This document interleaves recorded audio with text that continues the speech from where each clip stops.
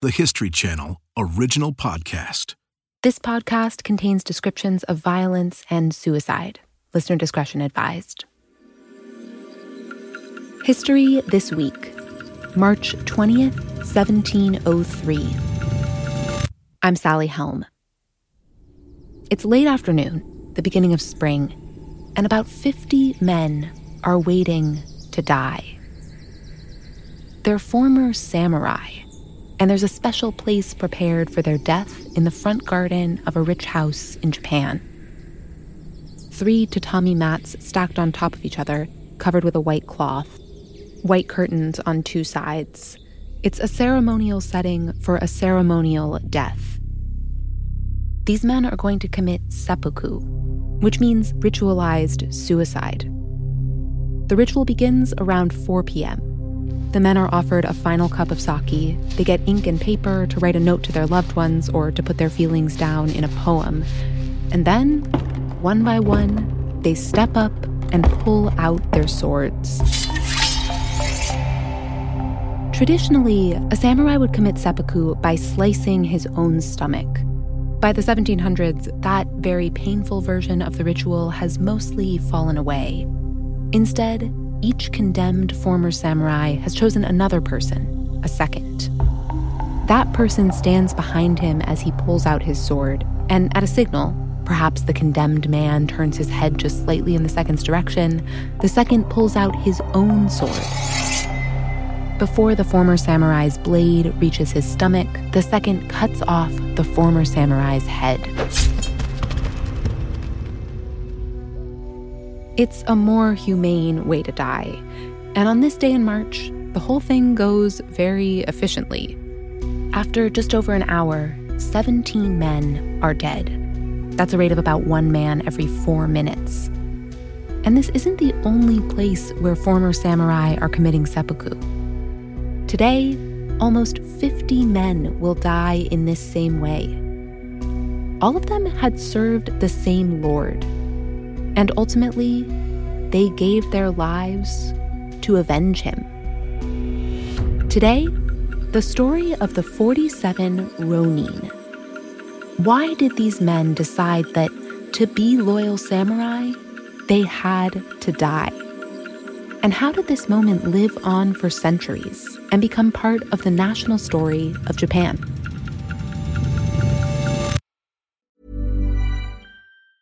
Quality sleep is essential. That's why the Sleep Number Smart Bed is designed for your ever-evolving sleep needs. Need a bed that's firmer or softer on either side? Helps you sleep at a comfortable temperature? Sleep Number Smart Beds let you individualize your comfort, so you sleep better together. J.D. Power ranks Sleep Number number 1 in customer satisfaction with mattresses purchased in-store. And now, save 50% on the Sleep Number Limited Edition Smart Bed for a limited time. For J.D. Power 2023 award information, visit jdpower.com/awards. Only at a Sleep Number store or sleepnumber.com. The story of the 47 Ronin has been retold as a play, an opera. It's been told in novels, comics, anime, dozens of Japanese movies, and a 52-part television series. Also, a 2013 American movie starring Keanu Reeves. But John Tucker first heard about it in a manner that befits a scholar of Confucianism, reading a book. In translation, Studies in the Intellectual History of Tokugawa Japan, where a Japanese scholar, Maruyama Masao, discussed various views of the 47 Ronin incident. Tucker eventually went on to write a whole book of his own about the 47 Ronin, though his interest in the story isn't totally dry and academic. I even have a little Hello Kitty that is of the 47 Ronin. Apparently Sanrio came out with a special edition. And there were 47 of them? Oh, yeah. I only have one. So it's fair to say that the tale of the 47 Ronin has morphed and changed and been referenced many times over the years, but it's rooted in real events. We'll begin with the samurai, who at the time of this story, 1701, have a lot of power in Japan. They thought of themselves as the leaders of Japan. There would have been a definite swagger about them. because they understood that when they came walking down the street, that others were to back off, move away. If you rubbed them the wrong way, they could cut you down and really have very few questions to answer from the authorities. And of course, they had the swords. The swords. One of the privileges that was exclusive to the samurai was the right to wear two swords in public.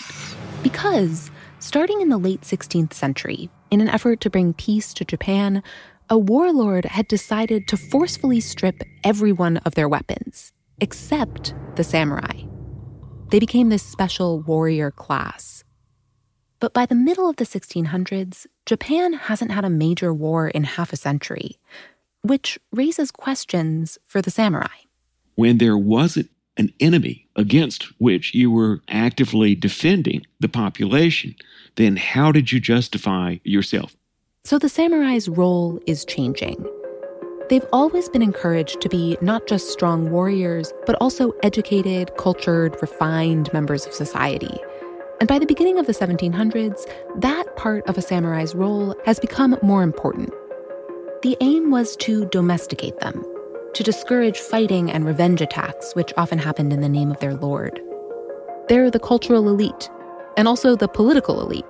Much of the government is made up of samurai. That government is led by the shogun. Above him is the emperor, who is not a samurai. The emperor is based in Kyoto, and the Bakufu government is based in Edo, which will become Tokyo. By the late 17th century, Edo was the most populous city on the face of the earth.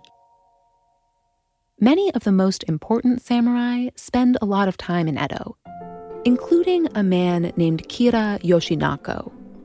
At the time our story begins, 1701, Kira is 60 years old. That might not seem all that elderly, but in the 17th century, early 18th century in Japan, if you made it to 60 years old, you were doing fairly well.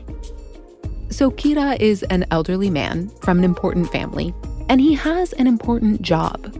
He oversees ceremonial occasions for the shogunate, especially any ceremonies that involve the imperial family.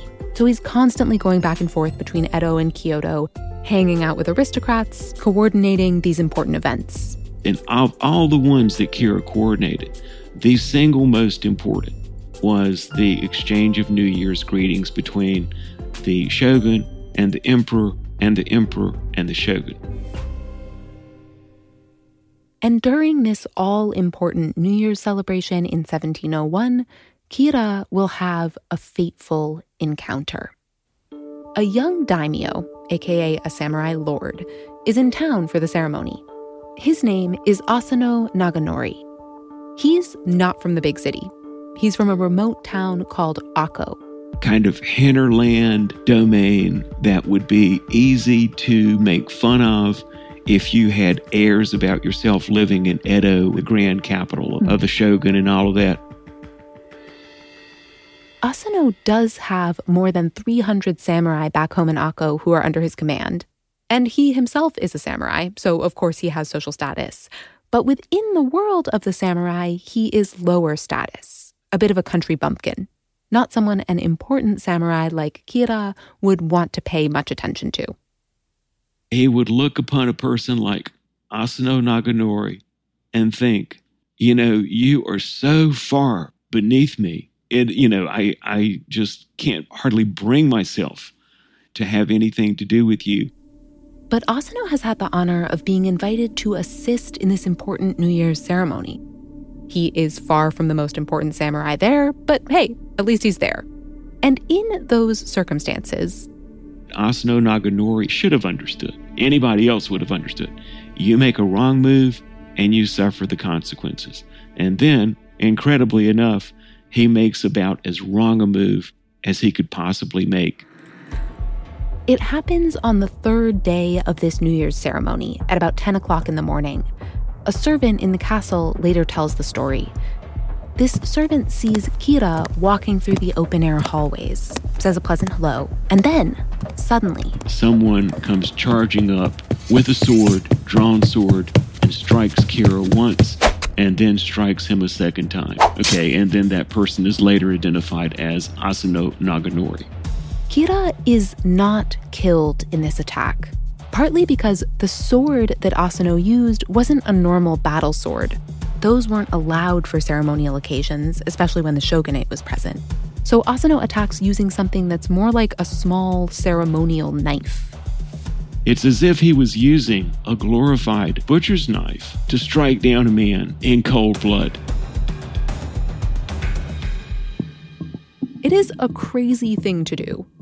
And indeed, many people at the time think that Asano must have been having some kind of psychotic break. Otherwise, why would he do this? The weapon, the tactics, the moment. You have got to be kidding. None of it made any sense to anyone. Now, it's possible that Asano and Kira actually had some kind of beef. The servant does say that Asano might have yelled something as he jumped out with his knife. Something like, "You will remember the past event." Some reference to something that has happened before. But what that event was or what had happened before is never clarified. Never clarified at all. But the attack happens. That's clear enough. And although Kira survives, he's injured. Blood is spilled, and blood is associated with pollution, and spilling blood at an occasion such as this is just like, oh, gosh, that ruined everything. It makes the shogun furious. This was not how he wanted things to be. He wanted to present himself as a samurai, but as a samurai who had cultivated this refined, cultured half of himself.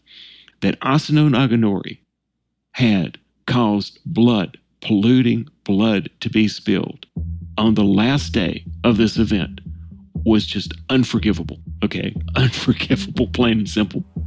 His punishment is death. This comes down with the sanction of the shogun himself. Asano Naganori will commit seppuku. Not tomorrow, not next week, this very day, this very afternoon. He plans to do it in the ceremonial way with a second who will take mercy on him and cut off his head. But things don't go as planned. The second takes his first swing and misses. And cut his head behind his ear, meaning that Asano Naganori would have to somehow stand himself up and wait for the second attempt. Perhaps it was that the second had been instructed, make a mess of it if you want, because we don't care. We're not concerned about giving this man an easy way out. Back in Asano's home in Akko, no one yet knows of his death. The first messengers rode off just after the initial attack, before the sentencing and the seppuku. But when the samurai under Asano's command hear about the attack, they know exactly what is going to happen. Not only was their lord fated to die, but that if he died, then they would no longer be, strictly speaking, samurai. They would be ronin, or masterless samurai. Ronin. Not long after, they get the confirmation of Asano's death. They knew that this news was as bad as it could possibly be, because the man that they had served had died for such a notorious deed. They would be shamed, and their chances for service anywhere else really impaired because of that association. What makes it even worse is that they soon learn that Kira will not face any punishment, which to them seems unfair. Because there was a shogunal rule that when an altercation occurred, that everyone involved would be held guilty. Whether you threw the first blow or not made no difference. If you fought back, you would be considered guilty. So they think Kira was involved in the altercation. He should be punished too. But the Bakufu does an investigation and finds Kira did not resist. He did not fight back. And so he was decreed not guilty of any clear offense. The Ronin are angry. They feel that the Bakufu government has disrespected this traditional principle and samurai code. Also, they've been shamed and they're out of a job. So, soon after Asano's death, the over 300 Ronin gather to talk about what to do. There were some who said, if our Lord has had to commit seppuku, then that is what we should do right now, right here, this very moment. And there were those who, yes, and then there were others who said, no, what we need to do is take revenge. In this heated discussion, one voice rises to the surface. A man named Oishi Kurunosuke is the head samurai in Akko. He's been managing things happily in this rural domain, while Asano spent time in Edo, the big city. And now, in this moment of crisis, he becomes a calm leader, managing all of the various factions. He never really disagrees. For example, when it's said we need to commit suicide right now, he says, that's okay, I agree with you. But then, wait, let's think about this just 1 second now. I'm not saying that's not the right course. Let's just think about this. Eventually, Oishi says, let's try something less radical for now. Not revenge on Kira, not yet. Maybe we can convince the shogun to let Asano Naganori's brother become our leader. Then the family line continues, and maybe we can keep our jobs. They send this request to the shogunate. But it's a good year before that hard no arrives. Now, Oishi knows that they have to do something to avenge their lord.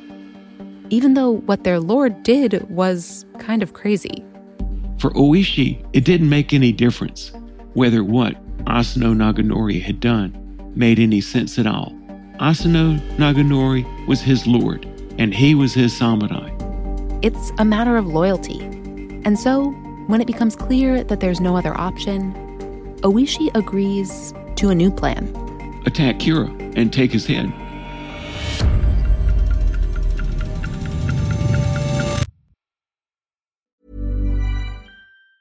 This Mother's Day, celebrate the extraordinary women in your life with a heartfelt gift from Blue Nile. Whether it's for your mom, a mother figure, or yourself as a mom, find that perfect piece to express your love and appreciation. Explore Blue Nile's exquisite pearls and mesmerizing gemstones that she's sure to love. Enjoy fast shipping options like guaranteed free shipping and returns. Make this Mother's Day unforgettable with a piece from Blue Nile. Right now, get up to 50% off at BlueNile.com. That's BlueNile.com. Hey, I'm Ryan Reynolds. Recently, I asked Mint Mobile's legal team if big wireless companies are allowed to raise prices due to inflation. They said yes. And then when I asked if raising prices technically violates those onerous 2-year contracts, they said, what the f*** are you talking about, you insane Hollywood ass f- So to recap, we're cutting the price of Mint Unlimited from $30 a month to just $15 a month. Give it a try at mintmobile.com/switch. $45 up front for 3 months plus taxes and fees. Promo rate for new customers for limited time. Unlimited more than 40 gigabytes per month. Slows full terms at mintmobile.com. There had once been about 300 samurai under Asano. And over the year that it takes to get the shogun's answer, about 250 of them have decided to leave. They change their names, give up their lives as samurai, and fade into society. But the remaining Ronin are ready to take revenge. Under Oishi's command, they plan for the attack. Some of them move to Edo, close by the place where Kira lives. One Ronin opens up a fake rice shop near the compound so he can do surveillance. Another befriends Kira's tea teacher so that he can gain access to the mansion. And it was by means of that particular infiltration that they came to know the precise night that the attack would occur because Kira was going to be there. It's a cold January night, about 22 months after Asano's death. Kira will be home for a party. And that night, the 47 Ronin begin to creep towards his mansion. They were a ragtag bunch. They did not have funds, per se, uniforms, though in later popular culture, they're invariably depicted as a well-outfitted, nicely coordinated, fashionable group of individuals. They've prepared as best they can. The oldest Ronin in the group is 77. The youngest is about 15. There are a few father-son pairs. Oishi's own young son is there. And they know that they're heading towards a chaotic battle in a large, dark compound with many guards. They've brought whistles they can use to communicate. And then there was a password. If anybody stops you and you're in doubt as to the other person's identity, you were supposed to say, Yama. And then if that was said to you and you were part of the group, you would say, Kawa. That was the combination. Yama, Kawa, Yama, Kawa. Despite their preparation, the Ronin do not think they'll survive the attack. They're carrying papers that explain what they're planning to do and why. They assume those papers will eventually be found on their dead bodies. Around 4 o'clock in the morning, the men arrive at the mansion walls. They climb over the front, climb over the back, and then lower themselves in one by one and proceed to search out Kira. First, they meet his bodyguards, who are half asleep. And perhaps hungover. They're often depicted in art in bare feet, okay? They were not ready for battle. But the Ronin are. So it's a carnage, okay? It's a ferocious scene. The fighting goes on for about 2 hours. Many of Kira's bodyguards are killed. But Kira himself still has not been found. Some of the Ronin make their way to his bedroom, but he isn't there. They touch his futon, and it's still warm. He's just left. He's somewhere in the mansion, but where? And then it seems to be quite by accident. They ultimately find him hiding in a cubby-like space not far from the kitchen area, protected by 2 bodyguards. One of the Ronin hears a sound and plunges his spear into the wall. The 2 bodyguards emerge, and the Ronin cut them down. Then an old man emerges, and the Ronin cut him down too. It was only after they had killed him that they looked at his head, and they saw the scar on his forehead, and came to the conclusion that must be Kira. This is the scar that proves it. It's the scar that their lord Asano made when he attacked Kira in that hallway.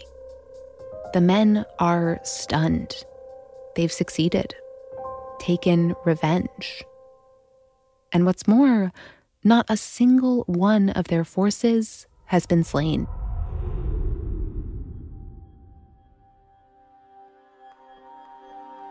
The bloody night is over. Dawn is coming. The Ronin are surveying the destruction. Remember, they never planned to survive the attack. Then the question becomes, well, what do we do next? Eventually, they decide they'll go to Asano's grave and bring him the head of his enemy, Kira. So they walk several miles to the temple where Asano was buried. The temple monks are taken completely by surprise. They think, what on earth? The first reports were that there were about 50 or so samurai outside, and they had no earthly idea who they were. They're bloody, and they're carrying what appears to be a head. Eventually, the monks figure out who these men are, and they let them in to see the grave. The Ronin had no definite plan about what to do with Kira's head, so the monks make up a kind of ceremony.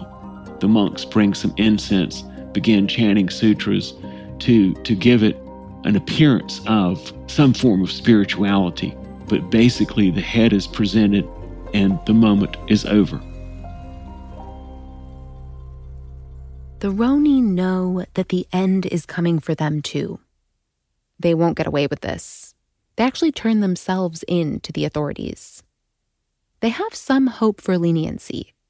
After all, they felt that they were following samurai traditions, remaining loyal to their dead lord. But the shogun is not lenient. The Ronin are sentenced to death by seppuku. One of them disappears at some point between the attack and the aftermath, so it's actually 46 men who die on that afternoon in March. You would sit on the tatami mat. Your second would appear. You would lower your robe so that your stomach was exposed. You would raise your knife. Kaishaku would then take your head off, and then he would lift the head to show the inspectors, and then the next man would come out, and you'd do it again. By the end of the afternoon, all of the Ronin are dead. And then their story spreads. almost immediately. In no time flat, you have people, as soon as they hear about what's happened, they take sides. Some say the Ronin are killers, murderers, but many others find the Ronin honorable. They exhibited the true spirit of the samurai, and you have this process of glorification of what it means to be a samurai. As the story spreads, it gets exaggerated and romanticized. It's turned into plays, operas, even while the shogun forbade anyone from talking about it because he saw the Ronin as defying his authority. He didn't want them glorified. And then about a century later, in the 1860s, the new imperial regime begins to use this story as a national myth to cement their own power. Because it was associated with militarism and teaching that you should exemplify a similar level of selfless service in relation to the imperial throne. A criminal of the old regime becomes a hero of the new regime. You can see their attack on Kira as their attack on the old order, the old regime. It's during this period that the Ronin are most venerated, worshipped even. Literal worship, shrines are created. And then over time, the story of the loyal 47 Ronin gets used by other groups to push their own point of view. Some people advocating socialism paint them as revolutionaries for a cause. Some people advocating democracy paint the Ronin as striking back against a tyrannical leader. Because there's so many ways the story can be seen, a story of sacrifice and heroism and murder and revenge. And it continues to get fictionalized again and again, eventually in movies and on TV. In today's Japan, Tucker says the story is still told and is still important, but he thinks its popularity is fading. Younger generations don't care as much about this story of samurai honor. And yet, it's never going to disappear, in my opinion. And even if it does, you could say they had a 300-year run of phenomenal importance. With their death, the 47 Ronin did not become immortal. But they might have pulled off something close.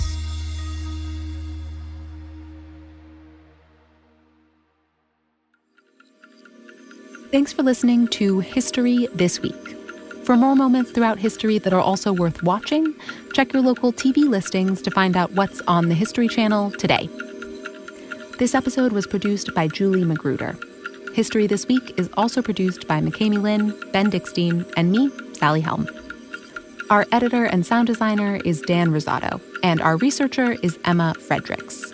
Our executive producers are Jesse Katz and Ted Butler. Don't forget to subscribe, rate, and review History This Week wherever you get your podcasts, and we will see you next week.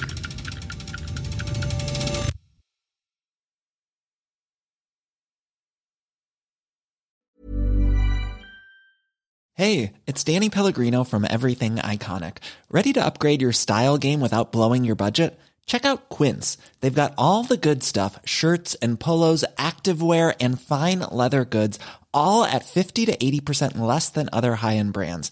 And the best part? They're all about safe, ethical, and responsible manufacturing. Get that luxury vibe without the luxury price tag. Hit up quince.com/upgrade for free shipping and 365-day returns on your next order. That's quince.com/upgrade.